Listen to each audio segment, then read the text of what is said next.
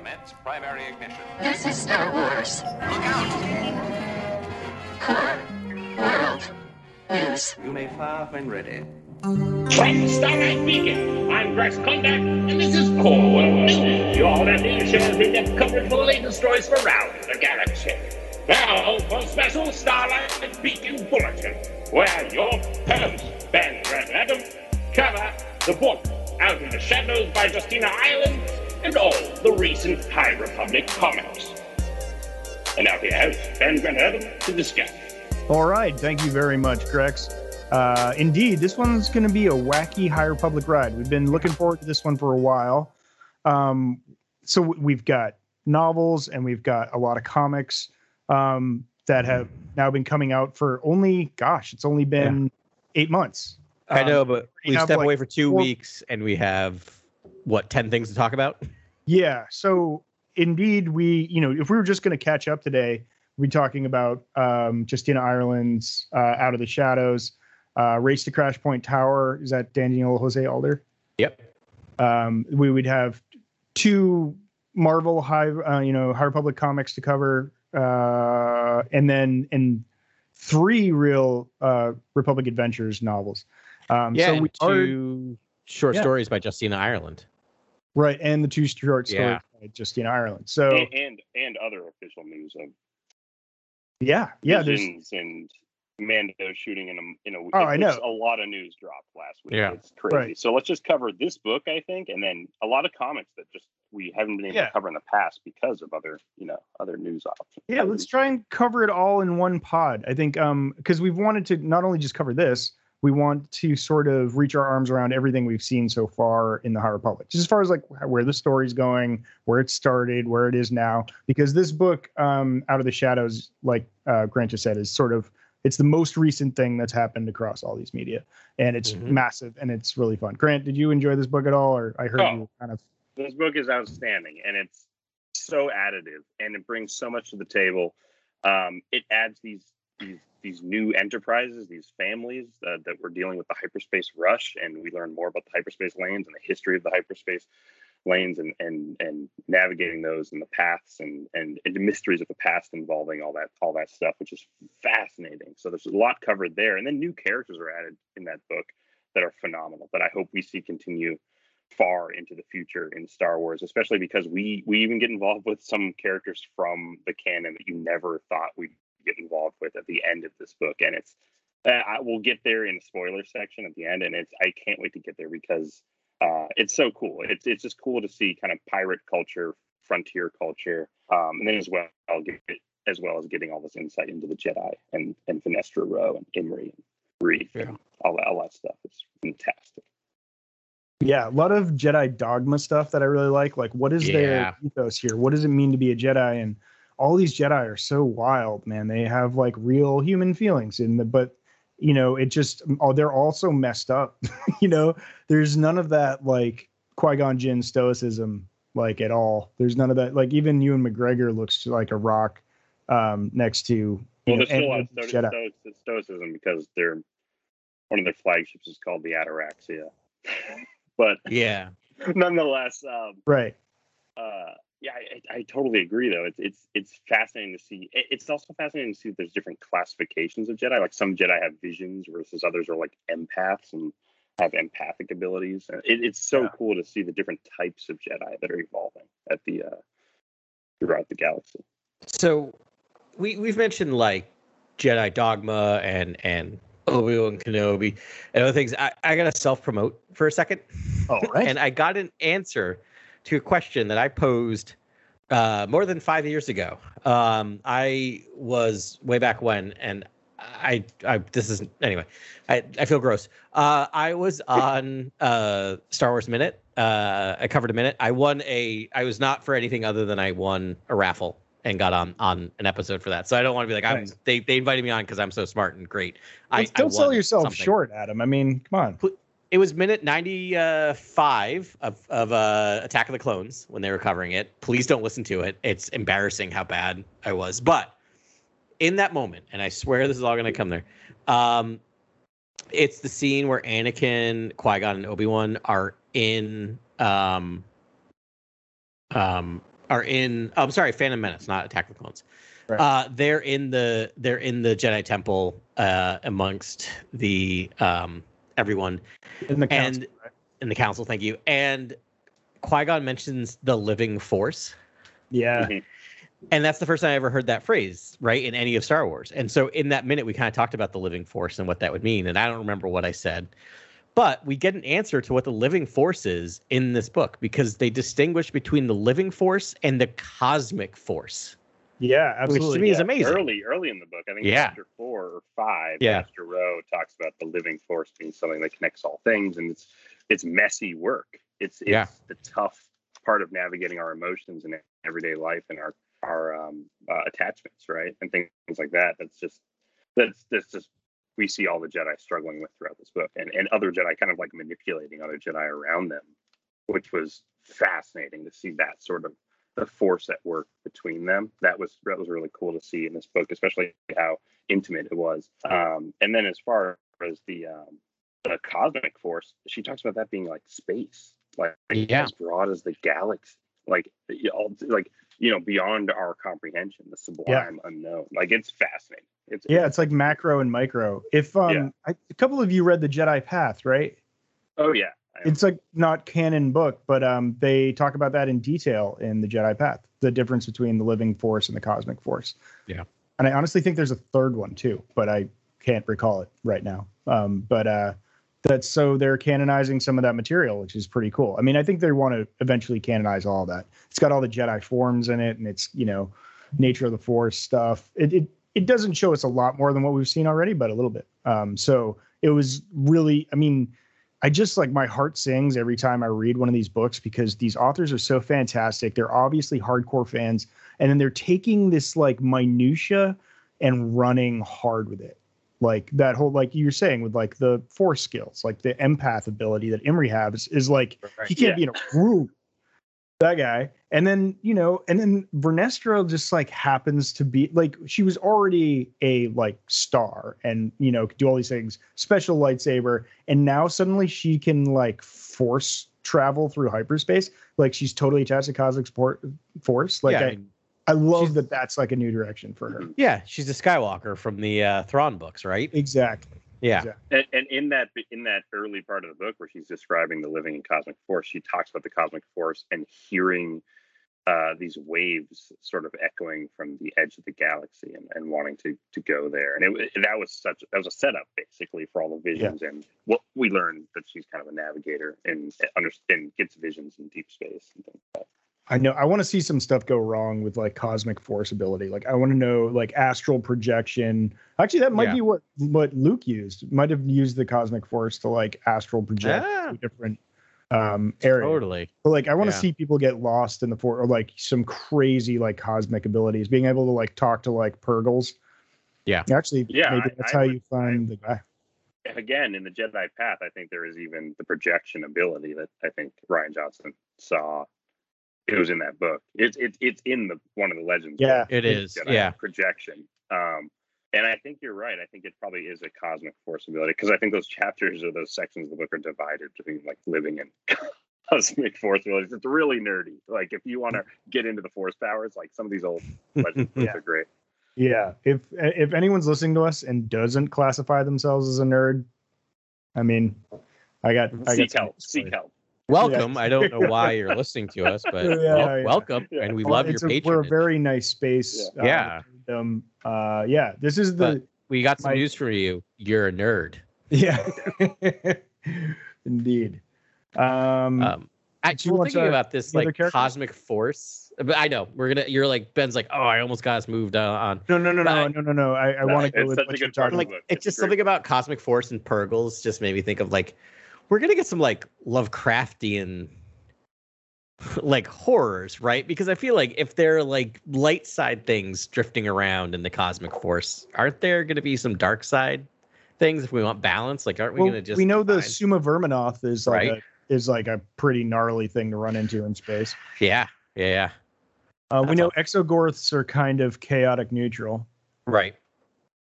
Yeah, I just feel like we're going to get some madness, some space madness going on. I wouldn't be surprised if the Acolyte is the narrative that kind of gets to reveal most of that stuff. because like it's going to deal with ancient Sith practitioners and things like that. Totally. I imagine. I don't know. Who knows what that show is. Speaking of ancient Sith, the two comics that predate this just actually, run parallel to the last book of the High Republic series in Marvel. I forget the episode numbers now. I should probably just dig them up, but we should give them their due. Yeah, 7 and 8. 7 and 8. And are they? Yeah, I'm sorry. The author on that is Kevin Scott. Yep. Yeah, Kevin Scott. So, they talked a lot about the Drengir and other things going on that side, and I forgot how this connected to what Grant was saying. We'll give them their due. High Republic 8, Kevin Scott. Quick summary: when it seems all is lost for the Jedi and the Hutts fighting the Drengir on Malatu, Keeve Trennis and Orla Jareni arrive to galvanize the Jedi for a swift victory against the colossal progenitor. In the aftermath of the battle, communication to Starlight Beacon is restored, and the Jedi receive devastating news that the Nihil have attacked the Republic Fair on Valo, leaving the fairgrounds in ruin. That is High Republic 8. Yeah, I mean, in this book and in the previous books, we're kind of left with the question, where's Avar Kriss? I mean, we kind of know where she is, but like, she was such a big part of the first book of the series that we're kind of left without her a lot in this. And we find that she is concurrently running this mission along with the Hutts to weed out, pun intended. I see what you did there, Adam. Yeah, well, we got a lot of puns. I mean, literally, issue 8 is called The Root of Terror. So, I mean, they're all about the puns. But she's there trying to root out the Drengir. Oh, God, they just keep coming. Yeah. Yes. It's a great comic. Orla Jareni is a standout character. So glad she could join the mix in these latest issues of the High Republic main run. Yeah. I think maybe that was it. Like we get in, so we haven't done 7 or 8. In 7, it's like all inside Keeve Trennis's mind. This young Jedi Knight trying to like deal with, I don't know, it's just like self-doubt for a whole episode because she like touched the Drengir, just sort of like poisoned her mind with darkness.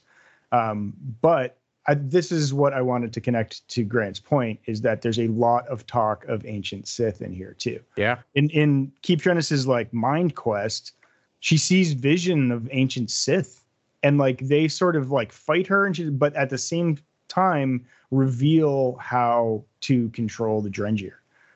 It's like it was an awesome like force vision that she just had. It came out of doubt, but she pulled herself out of it, and but it was great. We see some random Sith, like I don't know, just some random person that like no attachment to anything. That she sees in this vision that she's fighting. And we get to see all of those sweet Sith relics that they used, the like stones to hold the Drengir the last time on a Maxine station. Yeah. Which makes me feel like she was actually seeing Sith of old, right? Because there's connection to things that we know are real and exist. And so, yeah, it was really cool seeing that, because I think, I get angry and yell at covers of comics that lie to us all the time, because the cover of issue 7 is we see her holding back a red lightsaber, and we technically do get that in a vision, right? But it counts. But it was nice to see some Sith, because I think my guess is that's all we're going to see of Sith in these comics. Well, for the time being, there seems like there's a Sith war drop like every 45 pages in the book, and in like every 5 pages in a comic. It's there's so many Sith war things there, which I thought you'd be excited about, Grant. Like all the Sith I'm war very stuff. excited for that. Yeah, it seems like the Drengir and the Sith go way back, so I'm excited to see maybe those initial conflicts if we ever wanted to go back there in the storytelling. But it's cool to see these Sith kind of in the visions, in Keeve's vision, and then also learning the secrets of the Drengir and how to destroy them. And cool to see Keeve and Orla Jareni save the day. That was really cool to see those two characters come in and just kind of lead. That was fun. Yeah, I've said for a while, Orla Jareni and Vernester Rowe are my 2 favorite Jedi right now. For Save me, because I have some fun kind of thought activities later. Okay, we can dive into. I celebrate really the whole pantheon of the High Republic. I do enjoy all the Jedi. They're also like unique. But I got a healthy dose of 2 of my favorite characters. They're such great characters. Both those characters. There was a line, I think it was in see if I can find it real quick. It was in the second in the second short story by Justina Ireland, The Hidden Danger Part 2. This just made me so happy. I'm just gonna read a real quick line. Velko, who I think is the kind of the person who runs Starlight Beacon, the non-Jedi. Velko turned to half a dozen Jedi standing behind her. There are few she recognized, but no surprise there. The Jedi were always coming and going, and trying to keep track of all of them on Starlight at any given time was like trying to count stars while in hyperspace. I love the fact that we live in an era where there's just so many Jedi just wandering around. Yeah, and Justina Ireland in Out of the Shadows even says Starlight Beacon is more of a thriving city than an outpost, and that was huge for me because I needed that distillation visually to understand what this place was, and it's really a city in a lot of ways. It's huge. Yeah. The scope of this beacon is amazing. It's vast. It keeps getting bigger with like every story I read. It's like, because I was like, all right, so it's got a landing pad and a spire and a med bay, and then they're like, and a city and massive barracks, and it can house like, oh, you need 4,000 more refugees? We can fit that, no problem. I was like, oh, all right, so this is big. So it's just, and then do you guys want to jump into the other comic, or do you guys want to jump back into this book? Because there's a lot to cover in the book that I'm like eager to talk about these characters. Dealer's choice. We see the dining hall in on Starlight Beacon in Out of the Shadows, and he kind of this sparkly white, and it's some of this breakfast club scene with like Imri and Vanessa and Reef. It's a fun scene. It's a really fun scene, but it did remind me of like a John Hughes moment in that book. Yeah, we get some great characters in this book, man. And I love dude, Reith Silas is great too. He's like a nerd, but like he's like pretty good sword wielder. Also, he's like pretty good at everything, but rather spend his days in the library. And try to spend the least amount of effort possible, like getting things done. He seems drawn to and very good. Has a crush on every character he comes across. I mean, these books are sweaty. Even Nan is like his. Nan, he's like, he still hasn't gotten over Nan. You can tell. This actually should be a more salacious podcast because, like, this. I don't know if this specific one. These novels are getting steamy, guys. Should we go through the steam real quick? Because there's there's a lot of steam. There's like. I mean, can we talk? Jordana Sparkburn might be like the like steamiest character ever. Like, I don't know.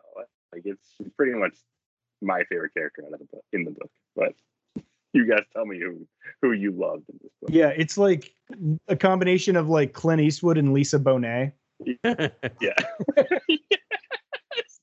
That's weirdly accurate. That's amazing. Yeah, that's dead on. She's kind of no. There's a lot of steam between her and one of our new favorite characters, which is Silvestri Yalo. Fantastic character. Sil. She goes by Sil throughout the book. Yeah, mainly. And her and Jordana have this really steamy romance that you love, and like at one point in the book, Silvestri's like, I wish I could just be in a cafe with Jordana, like cuddled up in the corner while like Volko like protects us and like attacks anyone who comes near. And Volko is standout character, by the way, a cat, basically like a killer cat in this book that I think everyone loves by the end of the book. But that can like shoot laser beams out of its horns. It's like the coolest creature. Like that's your pet. Like that's the greatest pet of all time. I mean, other than you, Audrey, of course.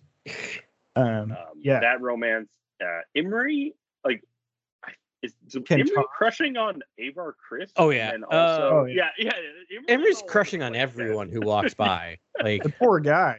Yeah.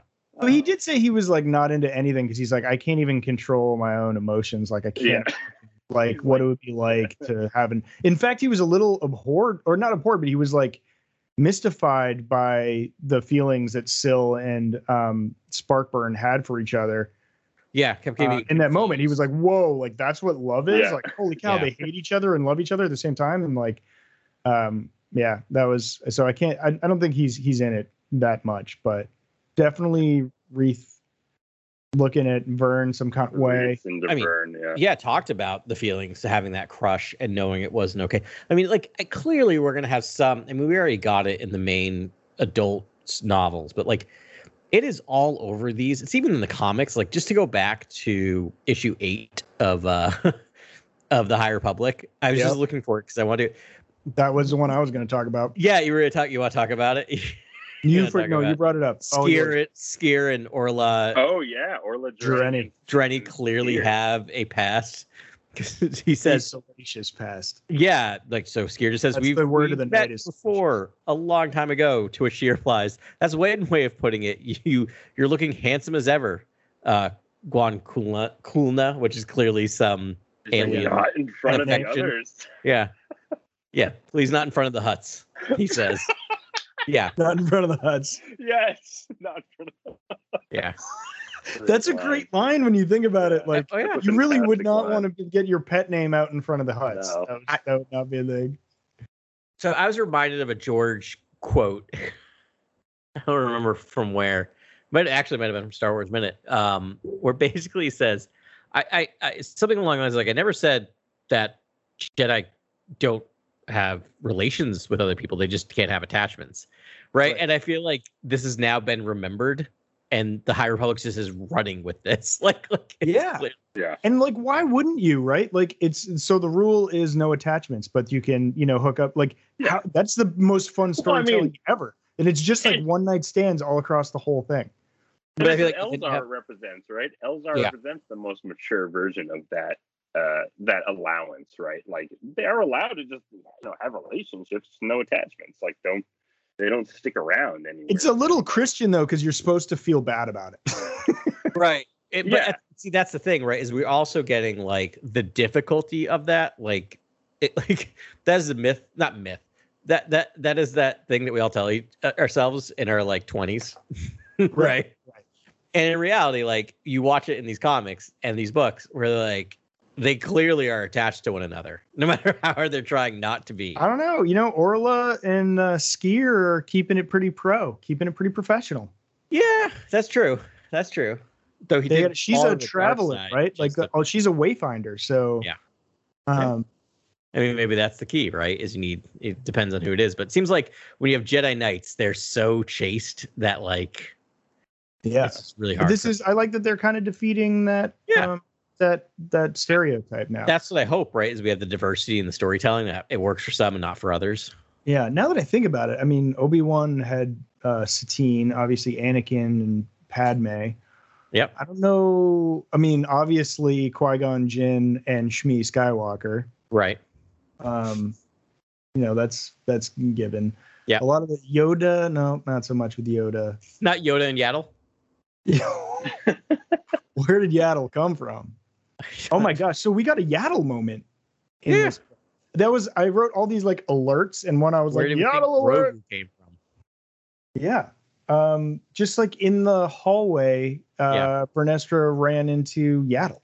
I know. I was shocked by that. I thought they weren't going to touch Yaddle with a 10-foot pole. I wonder they were like, well, we don't know about what we're going to do with Yaddle. And like, Justina was like, Yaddle stays in. Yeah, Yaddle is canon. And then I'm also on Yariel Poof watch. Oh, yeah. That was a good one. And we get it. Don't worry. Keep reading High Republic. He's always there. Yeah. The book is incredible. Do you get also Temple Peak, and across all the books, I just love how we're getting all these new women who are kind of breaking the system and breaking out as independent characters, and that goes for Ty York, who I absolutely adore. New character, and that was I don't know if you guys read it, but that was the Monster of Temple Peak. Star Wars Adventures. Good, yeah. Also by Kevin Scott, and it's what's cool about it is it ties into the Rising Storm, and so quickly to get through this comic, because we want to dive into the book, which is again the most recent in the timeline, recent story in the timeline. The Monster of Temple Peak, after Ty York, the once Padawan turned sellsword, defeats a Gundark on Balarum, which we hear about in the Rising Storm. She heads to Lorith to confront a monster known as the Gretalax that has made its home in Mount Binji, all the while being bombarded with visions from her past involving her old master Shababa and sparring partner Caius Terradine, showing the confrontation ahead. There may be the confrontation ahead may be connected to a memory with Caius. Yep. So pretty fun first chapter in this series, which is really cool because we actually get to see her master. We get to see Tyorik's master and the Padawan that we know she has this troubled past with that we learned about in Rising Storm. And there's also a relationship there and an attachment there. And again, attachment. Yeah. It's coming back every single time in all these stories that no matter what you do, it seems like life is meant to form attachments. And the Force is something along the way that moves those trajectories, but attachment's always going to be a thing. Yeah, absolutely. And I think what's really interesting about this comic, or not the only thing, but it's a 4-part miniseries. It looks like they were originally going to develop as just a standalone graphic novel, but then they decided to break it into 4 standalone, not standalone, but 4 issues. Okay. But apparently in the development phase, there's something in her past that's connected to the events hinted at in Dooku Jedi Lost. So what?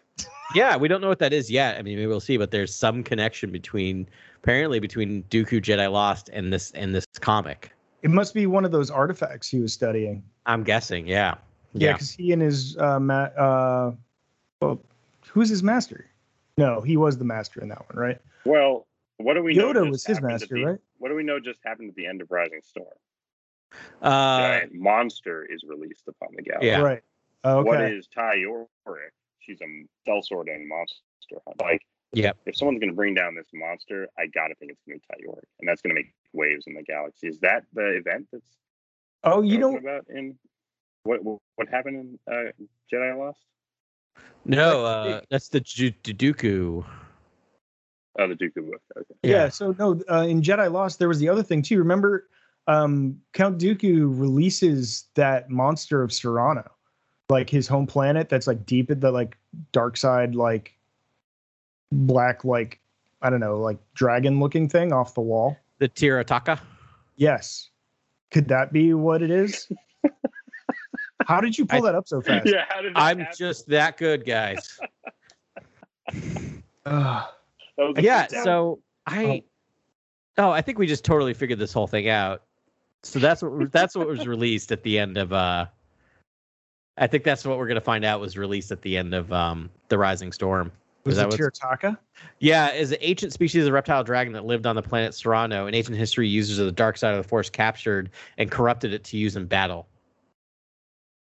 I mean, it didn't turn, it didn't run through what's his name? Dooku, but I think Dooku tapped into the dark side and like was able to thwart it. Or he's able to control it maybe because of his bloodline. I think because like the Serranos are like he's part of it. Yeah. Or the Dooku's like actually had some time, but yeah.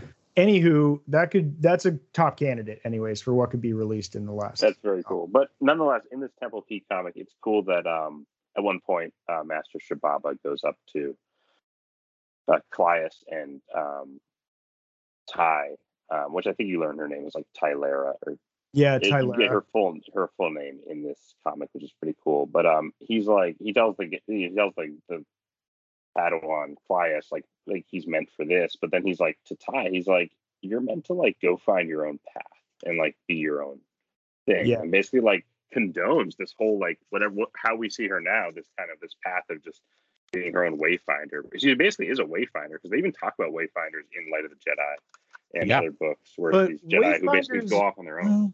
You're right, but like Wayfinder feels sanctioned by the Jedi. And Yorick just absconded when she was a Padawan, so I don't think she ever elevated to knight. Maybe if you're a knight, you can be a Wayfinder. Do you think she would have become a Wayfinder if she were to continue her Jedi path? Because that's kind of what my feeling was at the end of this. Probably, like that's probably the most common direction. If you're not going to turn into a sellsword or a sellsaber, you're going to end up a Wayfinder, Monster Hunter, or a Wayfinder. Yeah, because that's kind of what she does. She leaves everything to chance with those like chance like dominoes. And she goes whichever way the wind blows. Right. Can I call? I'm calling bunk on that.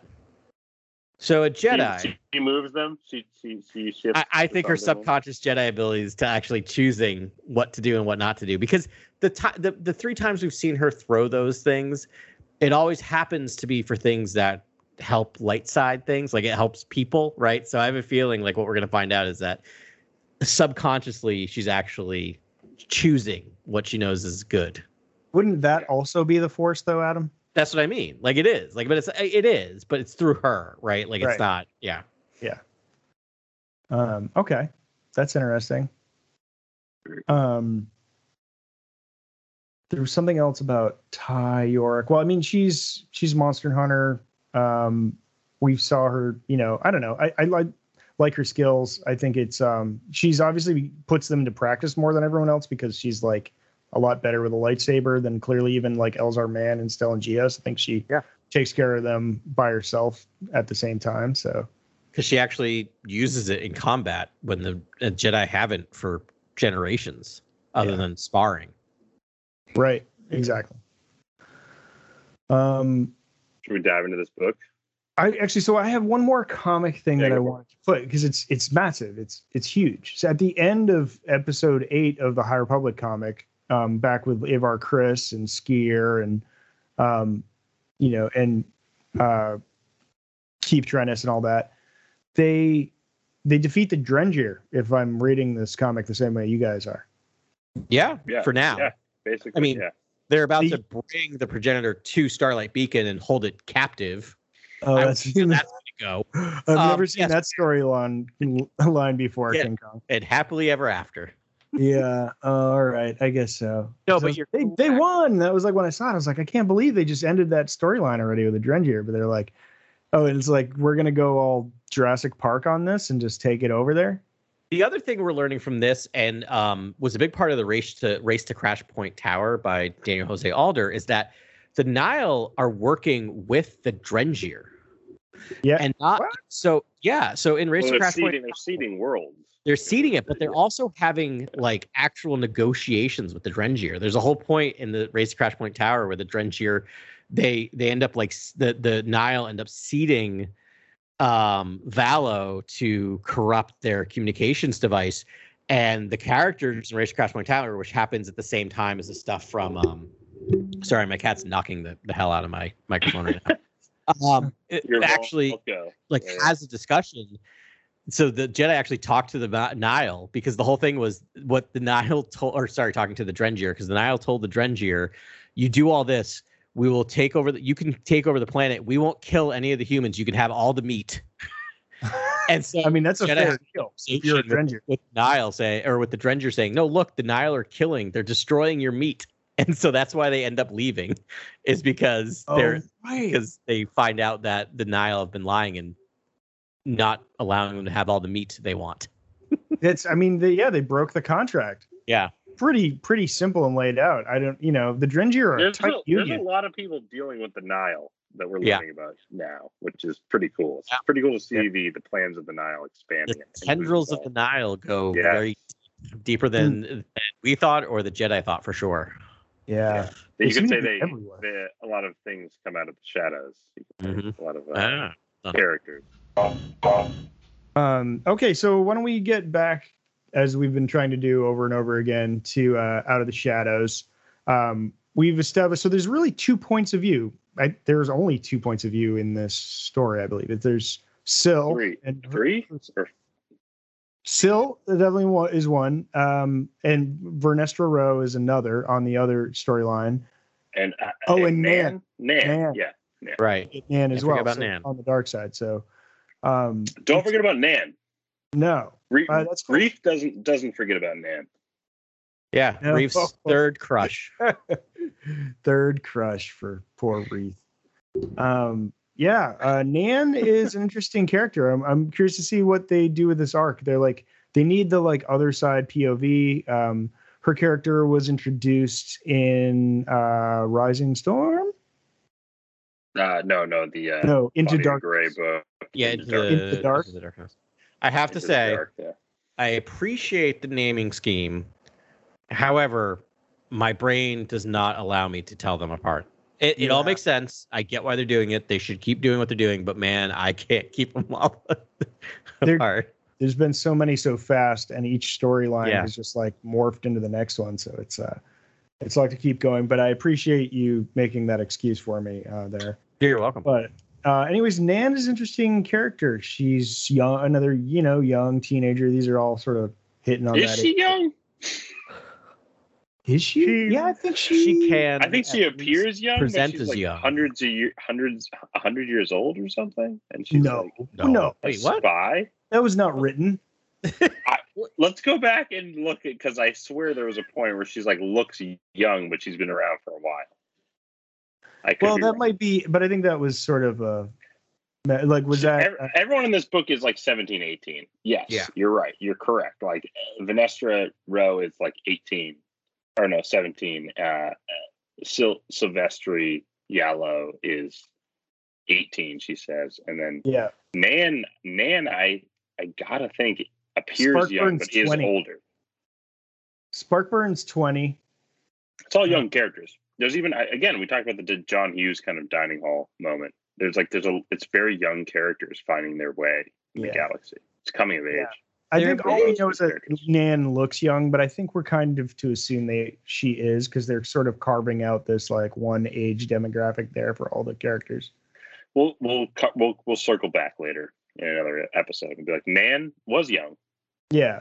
Anyways, That was she rough. goes through an interesting arc. I Yeah. thought she was just sort of, bad person, Nile for life. She was like a Marchion Rowe bootlicker. And then she runs into Silvestri's mom, Chansey. Yep. And Yep.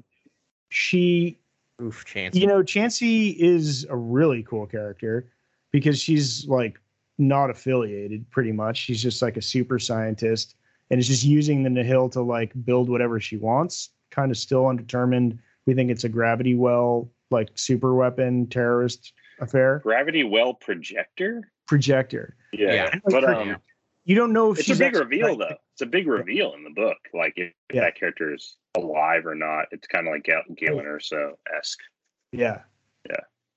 Yeah, it is. Yeah, so I guess I introduced that character backwards, and she's more important than Nan, but still, she sees something in Nan that like she's like, you should be a spy, and then like treats Nan like dirt, and then ultimately takes her on, and now Nan is her commodity that she's Yeah. selling.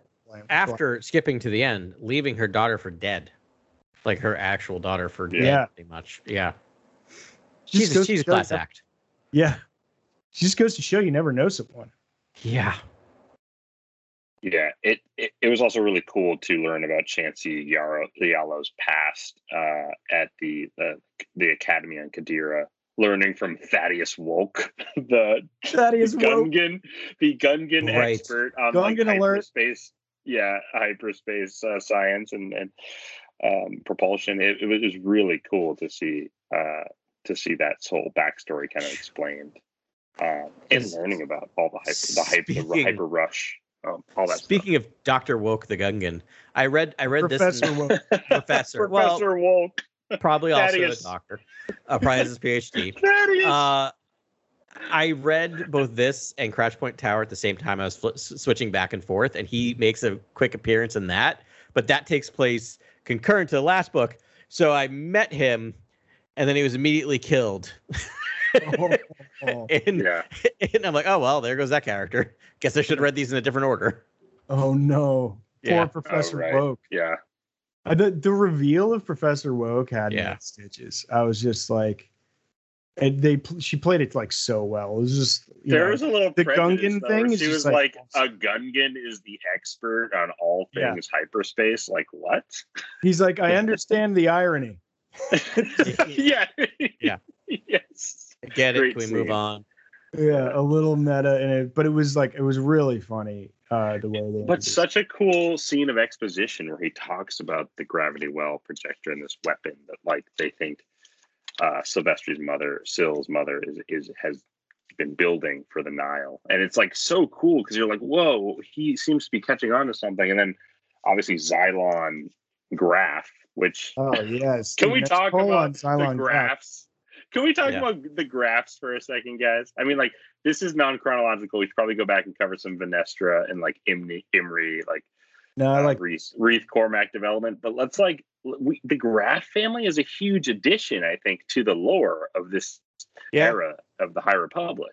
Yeah. They're the and McCoys to the Santecas, like Right, Hatfields and exactly. McCoys, Yes, but it's like Robert Santecas Barons and the of the High Graphs. Republic era, and it's Yeah. also like the cartographers, they're the Graph family, they're the cartographers of the galaxy. Like, these They people literally found a things. lot of the hyperlanes and navigated a lot of the hyperlanes and established a lot of the routes during the hyper rush, and are also funded Starlight Beacon. We learned in this book, Yes. like Yeah. They're like, we paid for big, that. By the way. big family. Yeah, it's cool. It's interesting that they've introduced the super rich. And Yeah. like early on in this, I made a note on Xylon Graph where I'm like, is he Bruce Wayne?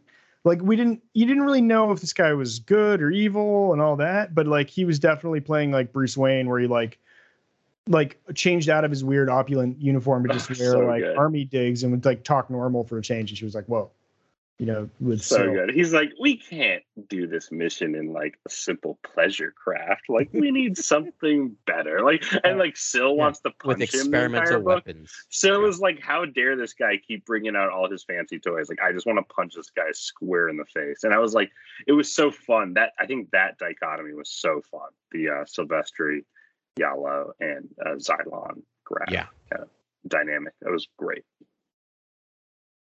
Yeah, really fantastic. Totally, And, yeah. and then you meet the matriarch of his family eventually. I And mean, they have like their spoilers. own- they live on a space station, like a monstrous space station. Yeah. And like the family compound, it has a hyperdrive. They can go anywhere they want. Like this, like it's like this oligarch. Like they're essentially galactic oligarchs, right? Graphs and the Santecas both. Robber barons, laying the railroad for the galaxy. Like it feels, it feels like that's what's the analog there, and it's so breathtaking to watch. Honestly, it's like it's so cool to see this development in the galaxy. I gotta think this is leading to the hyperspace war, because they talked about the hyper rush when they named Hyper Rush, which was this sort of like space race for plotting all the hyperlanes with this kind of figuring out the sky lanes, like NASA and air traffic control and all that stuff, like the race to figure out the sky, or the race to figure out space. That stuff was all really cool and compelling, but they didn't say hyperspace wars. Nope. And in the Legends and in the EU, there's obviously two well-known events, which were the first hyperspace war and the second hyperspace war. These are big events, even in the comics, the Dark Horse comics, if you collected those. Qui-Gon Jinn partakes in a hyperspace war, second one, I think. Wow. Yeah. These things I think are coming. I think they're going to be set up in the canon, and I think they're going to be better. And I think they're a great setting for another narrative, another huge macro interconnected narrative. If they just want to dive into the hyperspace wars, it's got a great ring to it. Hyperspace war. Oh yeah, that's just awesome. Yeah, I think that's I think it's a great call, Grant, because I feel like they're spending so much time talking about what hyperspace is in a way that they haven't in the past in the new canon. Like, I just have a line here, which I'm just like, yes, I just want more of this, where it said, some will tell you hyperspace lanes are navigable wormholes, and others will claim they are routes carved out by some ancient race that no longer exists. Like, I love that they keep, like, there's like 10 different explanations for what hyperspace is in this one book, and I love it. Right. And then when Professor Thaddeus Folk kind of gave his spiel about like the sciences and his kind of his specialty and things like that, and his actual department, like, did you read all that with a smile on your face, or you're just what, this guy is going all, he's basically saying things that and it was Justina Ireland, like, credit to her for like finding some scientific jargon that made perfect sense, but also was like indecipherable for me, it's most nonsense, readers, I imagine. Like, it was nonsense, but it was amazing. Yeah, I think was so good. I have to find the quote, because I did quote it and I read it, and I'm like, I was like, that's an Adam quote. It's because I remember reading it, and for whatever I do love physics, and I do read a lot about physics, and I'm like, this is half real science and half just made up Star Wars stuff, where I'm like, it's almost like string theory, and then they add something weird on top of it. And I'm like, that's not a thing, but I love it. I love that they're doing that. It's so good. So good. I think that's one of the most fun, I think, portions of the book. Like, I love that section especially. And again, that's the reveal. I think that's the introduction, right, Ben? As you were talking about, his introduction is huge. Obviously, he gets attacked later, but it's like it's huge. His introduction is really fun. Yeah. I found a quote about the hyperspace, but it was from the Jedi perspective. I think it was Vern. And it said, they told Jedi scholars that hyperspace is a part of the cosmic force, the lanes, rivers of energy that spring from some unknown font. Others saw hyperspace as another dimension, a shadow of the world occupied by the living force. And Yeah. And again, that going was to like Thaddeus Wolk's explanation of his hyperspace science that he's kind of on the cutting edge of, he brings up the Force. It's part of understanding the lanes and the traversal around the galaxy. So the Force is part of this. And again, it's all tying into the Thrawn books. Sorry, the Thrawn books with the... Those are both the same thing. Sorry. Zahn is Thrawn, Thrawn is Zahn. The Skywalker is these sort of Chiss navigators. Like it all ties, everything's tying in so nicely. There's such a nice bow on everything. I now would love to dive into a hyperspace war where especially certain lanes and certain sectors are being fought over. If you remember from the Thrawn books, new canon, the Skywalkers like lose their abilities when it's usually seemed like they're females, but they're definitely children. They lose their abilities. It seems like when they go through puberty or so. But like Vernestra Rowe, if you listen to her story, she had this ability when she was a youngling. Yeah. And then it disappeared and she was able to reconnect with it. So I think we're seeing a lot of that too. Like this idea that like I just love it. So interesting how different species connect or different like cultures connect with the Force. Do you think it was Mari Santeca that made her reconnect, or do you think, it's because Vernestra doesn't nurture that Force ability? I think that was part of it, is that's overwhelming. It was overwhelming to her. So I think she kind of shut herself off. And I think just being in that atmosphere and doing a lot of that hyperspace travel and doing a lot of these, being on the traveling these lanes and everything that's been going on probably reconnected her. Do you think it's a genetic difference between the Chiss and everyone else? I don't. I think it's cultural. My reading of it, and this is from a sociological standpoint where I believe so many things are constructs and it's how cultures look at them, as I feel like they tell themselves the story. And so when you are taught that you lose this ability at a certain point, you are naturally deconnecting yourself from the Force without realizing it. Like culture tells you lose this ability, you lose this ability. All right. They're pulling a Luke Skywalker without knowing it. They're doing it on a subconscious level. Oh, I love that. That's very interesting. That stuff was very cool. I gotta think the Mari Santeca Vernestra stuff will continue into the next books and things like that. Yeah, I mean, do we want to skip to the ending real quick for a second about that, since we're talking about like hyperspace and like? Yes, let's go into it. Let's get into it. There's a lot of endings to this book because there's these different characters, but the Vernestra Rowe stuff is super interesting because she has this connection to Mara Santeca, who is literally communing with her through the Force and leaves her a path. And she doesn't tell she does not tell. There's one last path for you, I think. That we don't know where it goes. Yeah. Oh, so cool. That is so cool. I got it. Shout out to the entire Luminous team. Yeah, it was such a I can't wait till the fun moment. It felt like a film. Like it felt like a movie at that point. It felt like I have one path for you. Like I saw Vernestra's visions throughout this book. Like they were very well described, and like the visuals were there. It was great. So you think Vernestra has the same ability Mari Santeca has, or is she just been led this trail? I think so, and I think they have the same abilities that the Skywalkers have in the Thrawn books. Yeah. Yeah. And you got to get them in deep space to have them start experiencing that side of the Force. The navigational, and really also the fate, destinies type stuff. Yeah, and explore the like cosmic side of the Force. Any guesses about where that path leads? Marcion Row, maybe? I don't know. Yeah, maybe it could lead to nowhere, or is it nowhere or no space? Yes, no space. That's no right. Space. It could lead to the halls of no space and Marcion. Maybe it leads to Ahch-To. Maybe. Right? Like we don't know how connected they are to the First Jedi Temple, but I feel like she'd have a more specific agenda. It's not just like, oh, here's a museum you'd like to check out. Does it lead to the font? You know what would be fascinating is to see someone go to Exegol before the original trilogy, the sequel trilogy, things like that era, like to see someone go to that planet before. Yeah. we see it in the Could sequel be. trilogy. Like not affiliated with Emperor Palpatine. Yeah. Yeah. And that giant red Kyber that we see in the comics that Greg Pak kind of introduced. There's like a Forgot lot about of stuff that. going on Exegol that's just crazy. Or, even, Octu. I love Octu. That's fantastic because the tree can have so much backstory. You know what I mean? Like that area on Octu can have so much going on. in Right, terms but if of they found during it the in High Republic era. Yeah, she'd have to leave it as she found it, though, so Luke could find it later. Right. And I think he collects the texts. I don't think they're just like all sitting there. I don't think it's like a reading. It's No, I agree. I think they weren't there.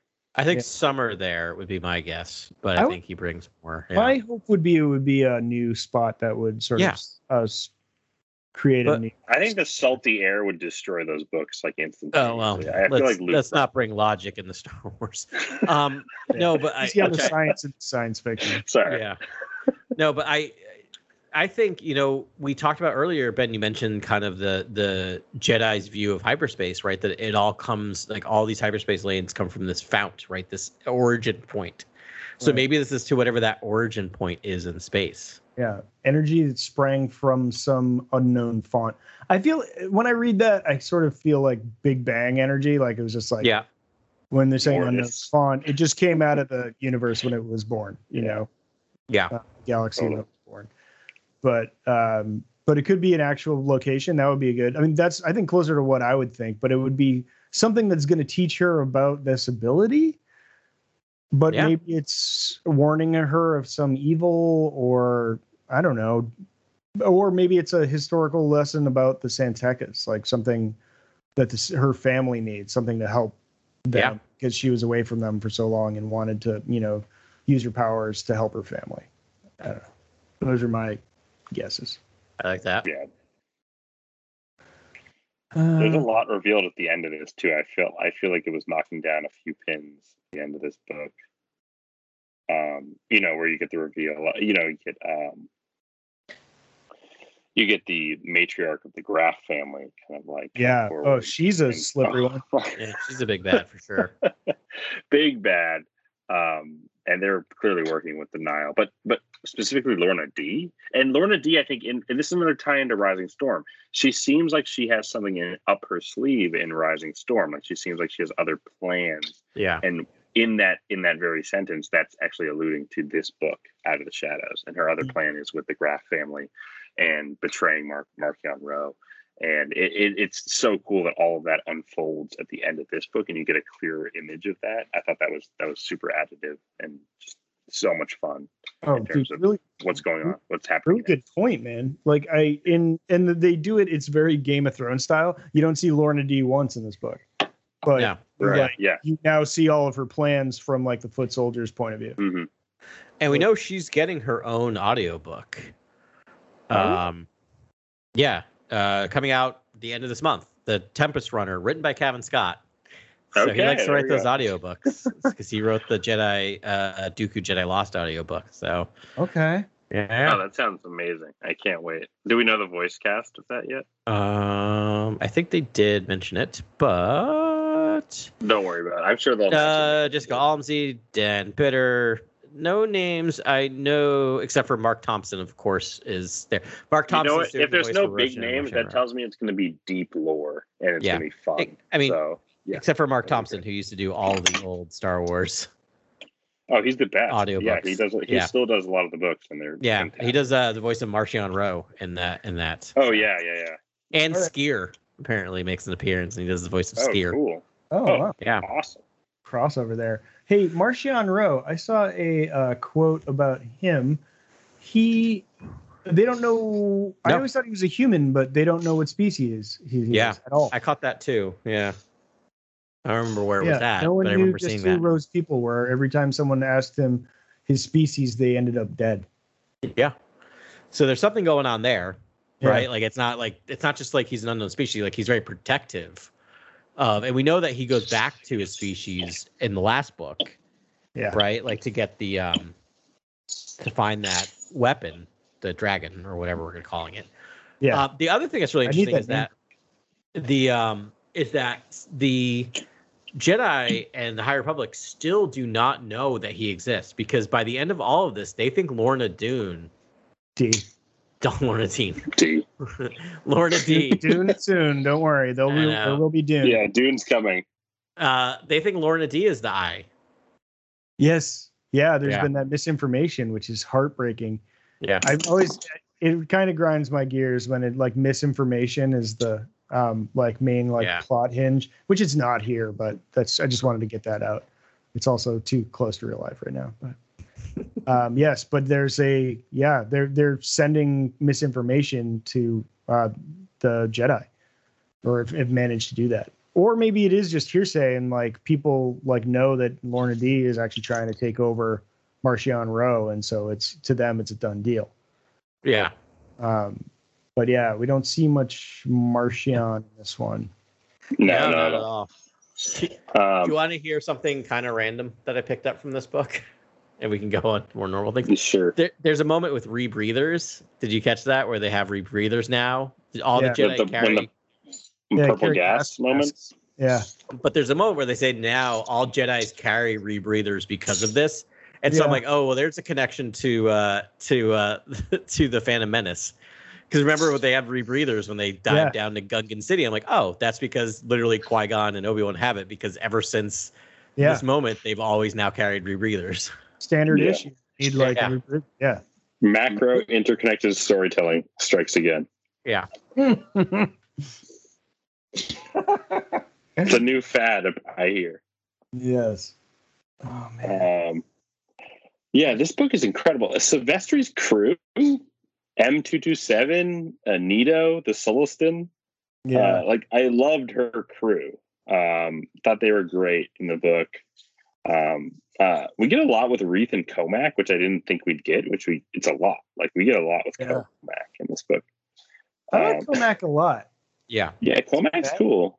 Agreed. He seems to be on the right path.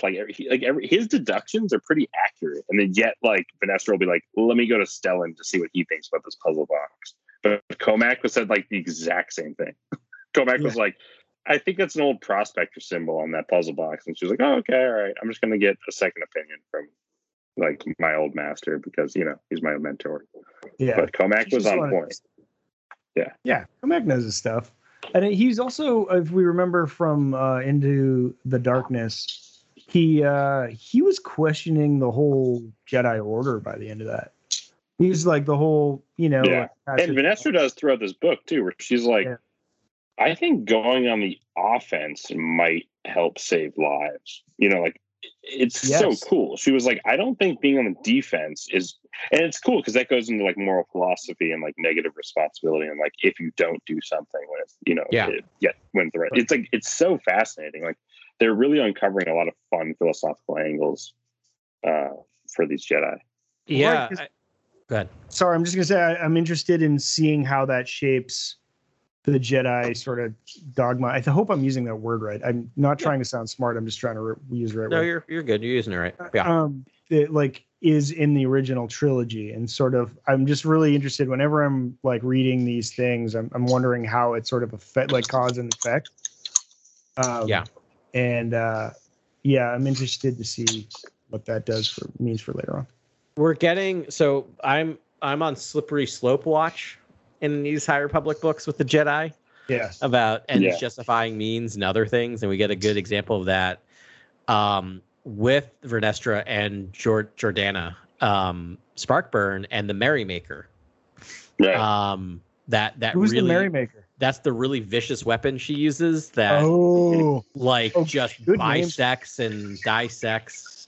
It's like Phantasm, but it's it totally is. It totally is a diving ring. Phantasm. Yeah.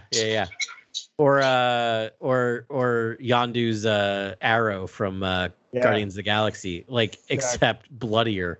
And there's a moment where basically Vernestra makes the decision to kind of let it happen, like not to do it, but to kind of stand back. And it's dark. It's really dark. And there's a moment when they come back to it happens. But then the moment that's really gut wrenching is when they come back and they see. Everyone sees we won, what they've done, and then they just just see this body parts everywhere. Yeah, Yeah, It's Dead Nile definitely take up a lot of the imagery in this book. dissected Nile. It's Doesn't vicious. doesn't Wreath like throw up in his robes or something? Yeah, 100%. He just straight up vomits. Yeah, He just Great straight up character. vomits. yeah. Wreath. And there's a moment where Vernestra just has to sit there and see what she allowed to happen.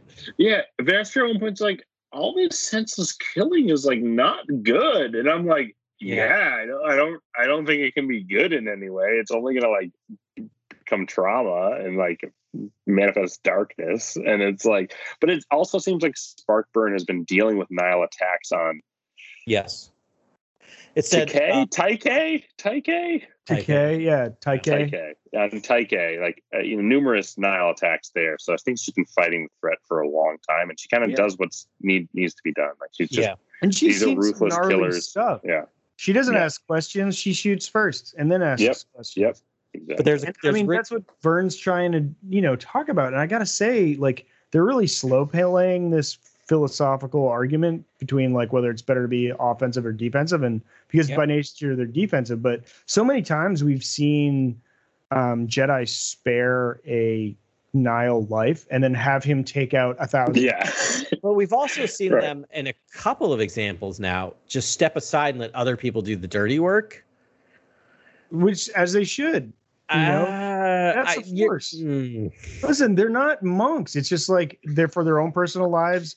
They won't be, aggressive, but I don't see them like, for the most part, I think they let people fight their battles. They're not supposed to be warriors. They're just going to be like watchers. Yeah, I know, and I have a problem with that. That maybe that's why they allow the creation and use of a find a army. better way than having someone literally bisecting and dissecting people. Like there is a better way. So they should police the policeman, is what you're saying.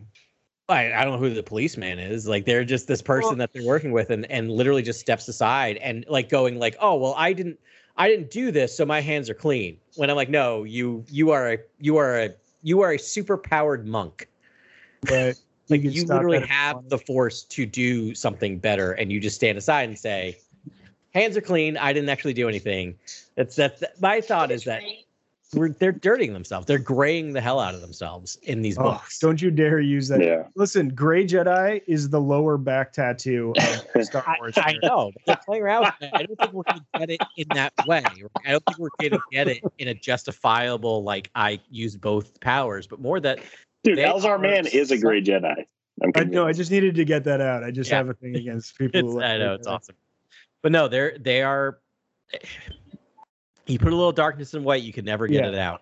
I think so, Adam. My defense for the Jedi here is that, like, listen, they're working shoulder to shoulder with military complex. They're working shoulder to shoulder with bandits and marshals and feudal lords. And it's just like they've got to do the best they can. But it's like, are they supposed to just like they can't run the whole vision of the galaxy? Like they can't. Their thing is not control. It's like response.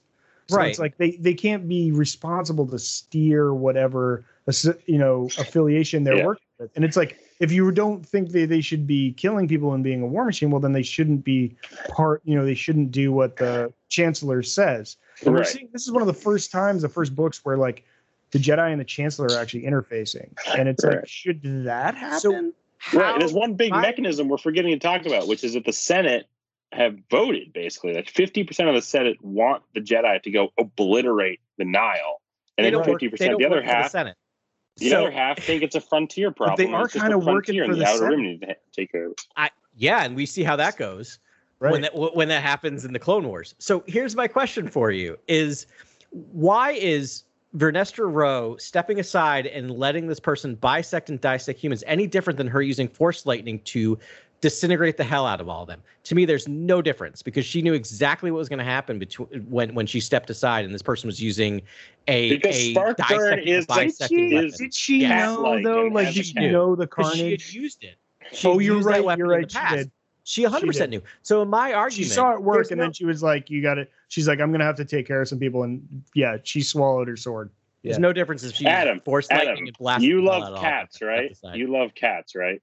Yeah. You know their skeletal structure is built to like puncture necks and like kill, basically. Like they're the skeleton of a cat. is designed To kill, murder. like the jugular, to murder things, basically. Yeah. That's how I view Sparkburn and Volko. I view them as natural killers, and it's almost like intended by the Force. I'm going to push back on that with a direct quote. Where I had it. That's more than I have, so you win. So cool. Not necessarily. I got to hear this direct quote first. No. Sparkburn's too cool, all right? I wasn't really against her. I was like, it's okay. They're not. How could you be? I was like, Sparkburn's so cool. She's a I was like, flawless character. She's one of my favorite characters. Shows up like in leather, like Catwoman, like at the end of the book. Like, let's get real here. For no reason. Just like change your outfit. She's in a cat seat now. Deal with it. Here's the quote. Once more, Vernestra found herself pondering how fighting the Nile and the relentless bloodshed they left in their wake was changing the galaxy. What kind of person had Jordana been before her life had become a struggle for survival? The girl she was Sylvester Yarrow was nothing like the emotionless killer that stood before Vernestra. Right. So when I read that, I mean, do you hear her doing any self-contemplation? No, she's like, gosh, that Jordana girl's really messed up. Right. But she knows there's light in her, and she does nothing to pull out the light. She just allows the darkness to consume her. I'm on your side. But no Jedis like came Jedi to the Baron. No Jedis came to the Baron sector to help on Takei or whatever. Like, no one's helping her. Like, she's just a product of her environment, and people need to lay off. Like, she has to survive. The Nile Adam's issue is with Vernestra. He's like, Vernestra should have done something.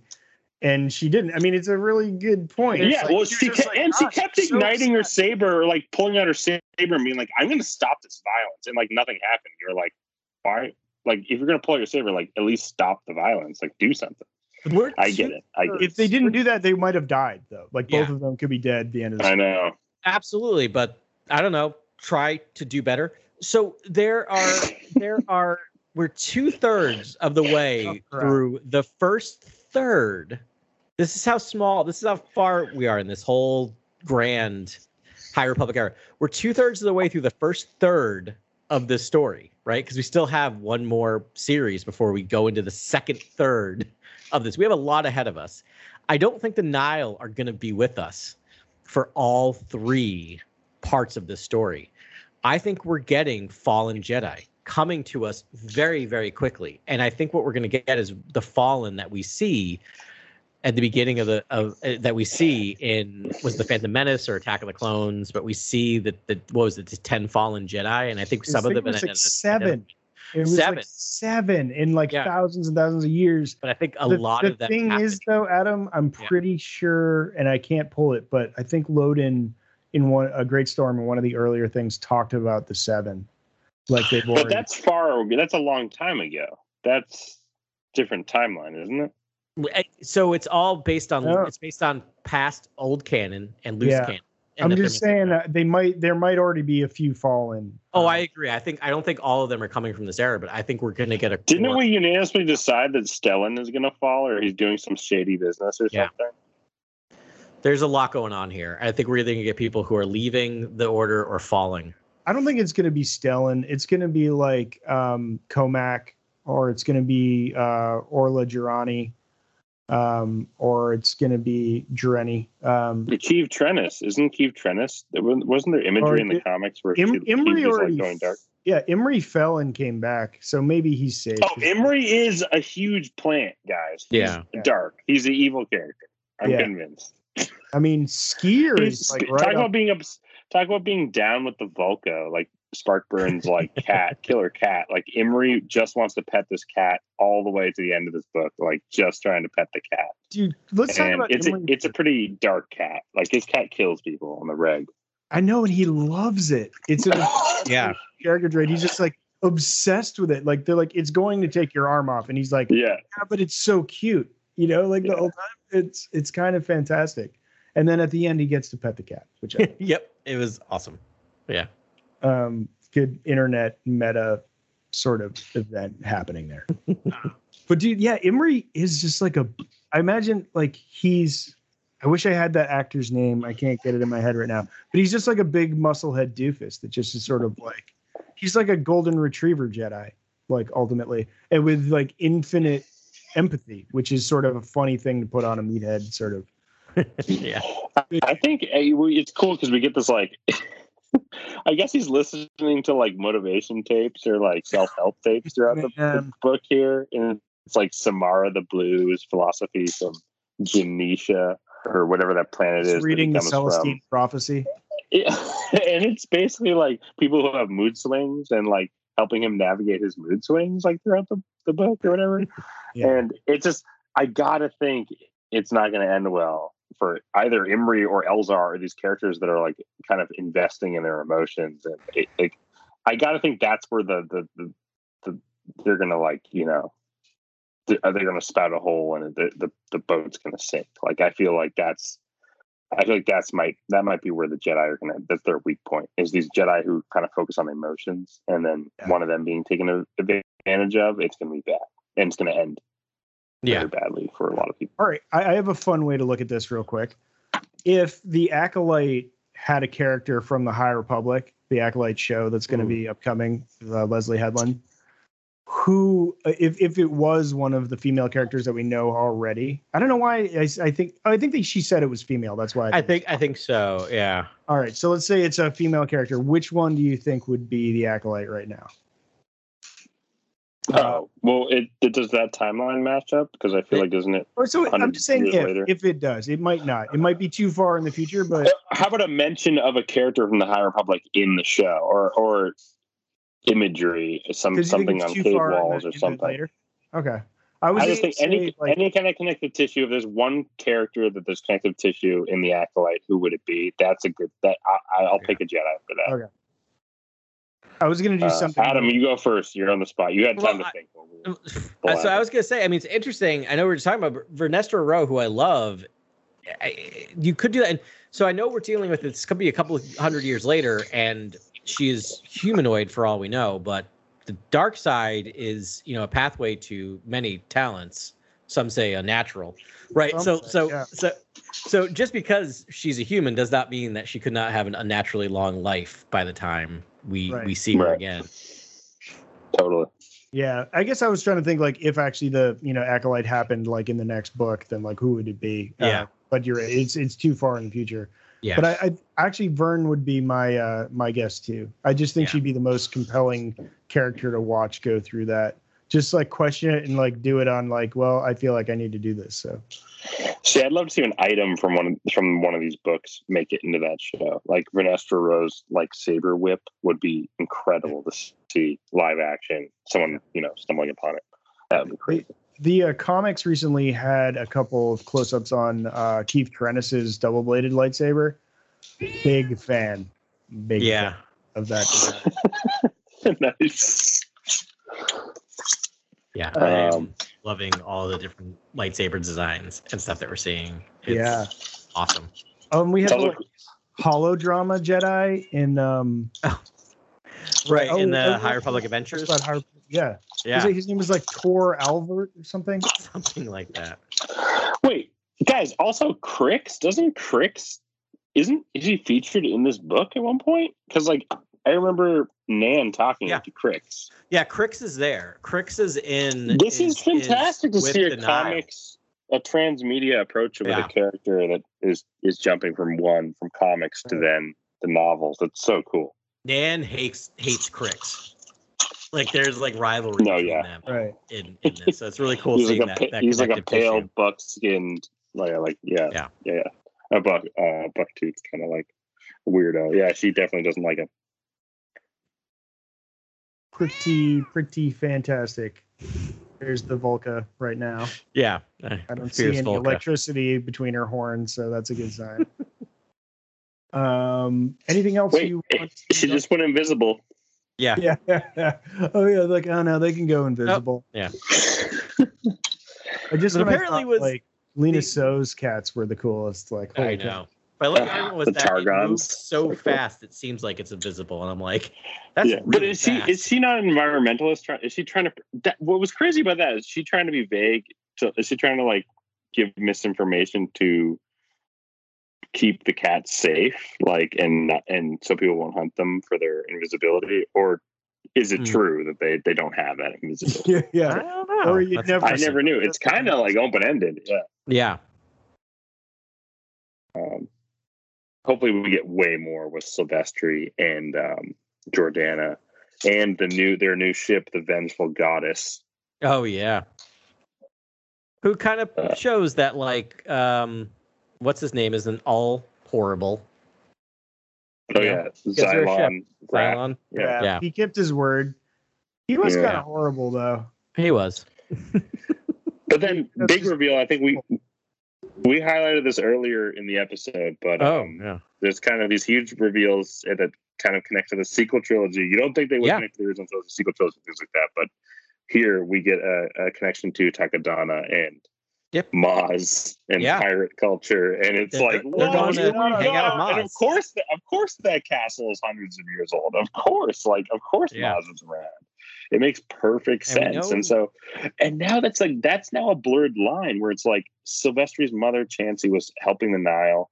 She's always loved frontier culture and fending off against pirates, but also being on her own, but also just being in the milieu of pirates and that whole kind of frontiersmanship. Yeah. And now we know she's going to go like maybe meet up with Maz and those pirates, who I imagine are different pirates than the Nile. And it's like, could we be coming to this Oh. giant pirate war? Could the pirates, Yes. could other pirates be getting involved who are just like going to help the Republic root out the Nile, because pirates probably have more skills? And again, it's the people on the outside, it's the disenfranchised people of the galaxy, but learning about them from a different angle. And maybe this is more positive. Maybe these people have been forgotten by the Republic, but they're still going to rise up and do the right thing. We've which seen is honorable super fun. pirates Yeah, in honorable Star pirates. Wars. Yeah. But it's which is a bit of an oxymoron, but great. You just made me feel real dumb. Because of course I'm like, I just read that. I'm like, oh, that's cool. They're trying to tie in Maz Kanata. I'm like, oh no, she's actually probably going to be a significant part of this story going forward. Exactly as you mentioned. It's like Pirate Wars. We're going to get Pirate Wars. Pirate Wars. Yeah. So Star Wars- cool. Dude, how that would be a good Taika Waititi standalone. Oh, There you so go. good. Pirate He would do the best Star Wars Pirates of the Caribbean mashup ever. He would be the best for that. Yeah. I'm wondering if Maz will actually be a good-natured person here, or if because I feel like she has a dark past, Yeah. like a dark pirate past, and then maybe she became more good-natured in her Autumn. Yeah, I think she's labeled as a pirate queen in one of the books or the ancillary That's right. materials. Yeah. I forgot about that. Maybe we'll see her get that title. That would be cool. Mhm. But This yeah, it'd be interesting world- to see what side she's fighting on. This world they're creating is huge. I mean, I just still can't go to the fact that we're just entering the third part of the first phase Right. of this story. And so we still have like the books, right? We have the adult novels, the young adult novels, and the junior novels. We also now have an audio drama coming. We have all the short stories that are in Star Wars Insider. We have the 2 comic runs, as well as other comic miniseries coming now. Like we have like 3 comic miniseries coming. There's a manga coming. It's Yeah. crazy how much like clearly Open this wide is- for some Star Wars. it makes me excited because this means this is a success. And I know they've already talked about this being some of the best selling stuff in Yeah. Marvel right now, in the comics. But I mean, the fact that they keep adding more stuff is great because that means people are connecting with this. And so this is going to be its own giant thing. And I don't know why. I have no skin in this game, but I'm very happy. Remember like way back when we covered this like writer's retreat and they were all trying to create this giant thing. And I'm like, part of me was just like, oh man, this is just going to bomb. Like who's, you know what I mean? I'm so nervous. And now it seems like it's a success. Yeah. It's great. I wouldn't be surprised if we see it as a setting for maybe Ubisoft's video game that they're developing. It's such Yeah. a fantastic era, and you get to do so much with the characters if you set your story in this era. Oh man, Yeah. imagine if you The could Ubisoft game would be Jedi. fantastic. Oh. That year. Yeah.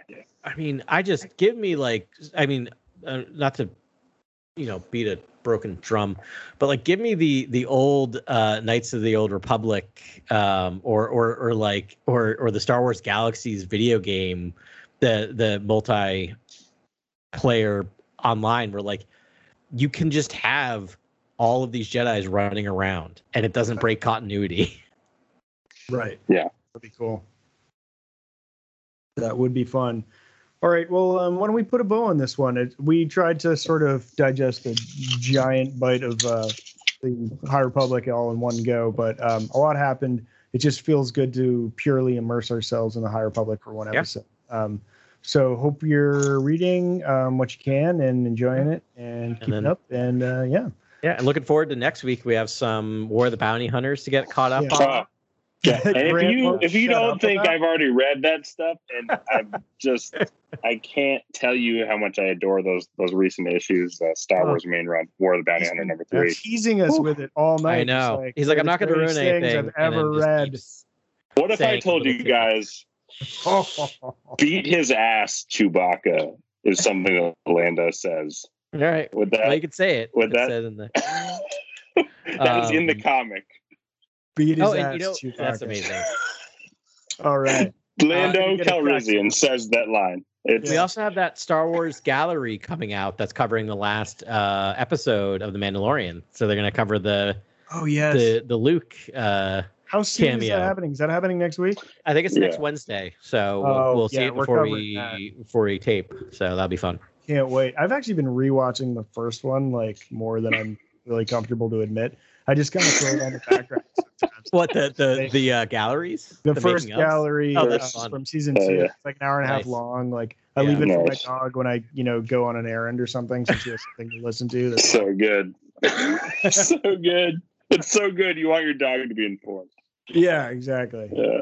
She's up on it. I mean, she attends for every podcast, so you got to keep up. Anywho, thanks everyone for listening to us this week. We greatly appreciate it. We'll be back next week with more Core World news. Good night and good luck. This is Grex Kondak signing off. For the latest breaking news, follow @Core World News on Twitter and Instagram. Thank you and good night. Remember, the Force will be with you always.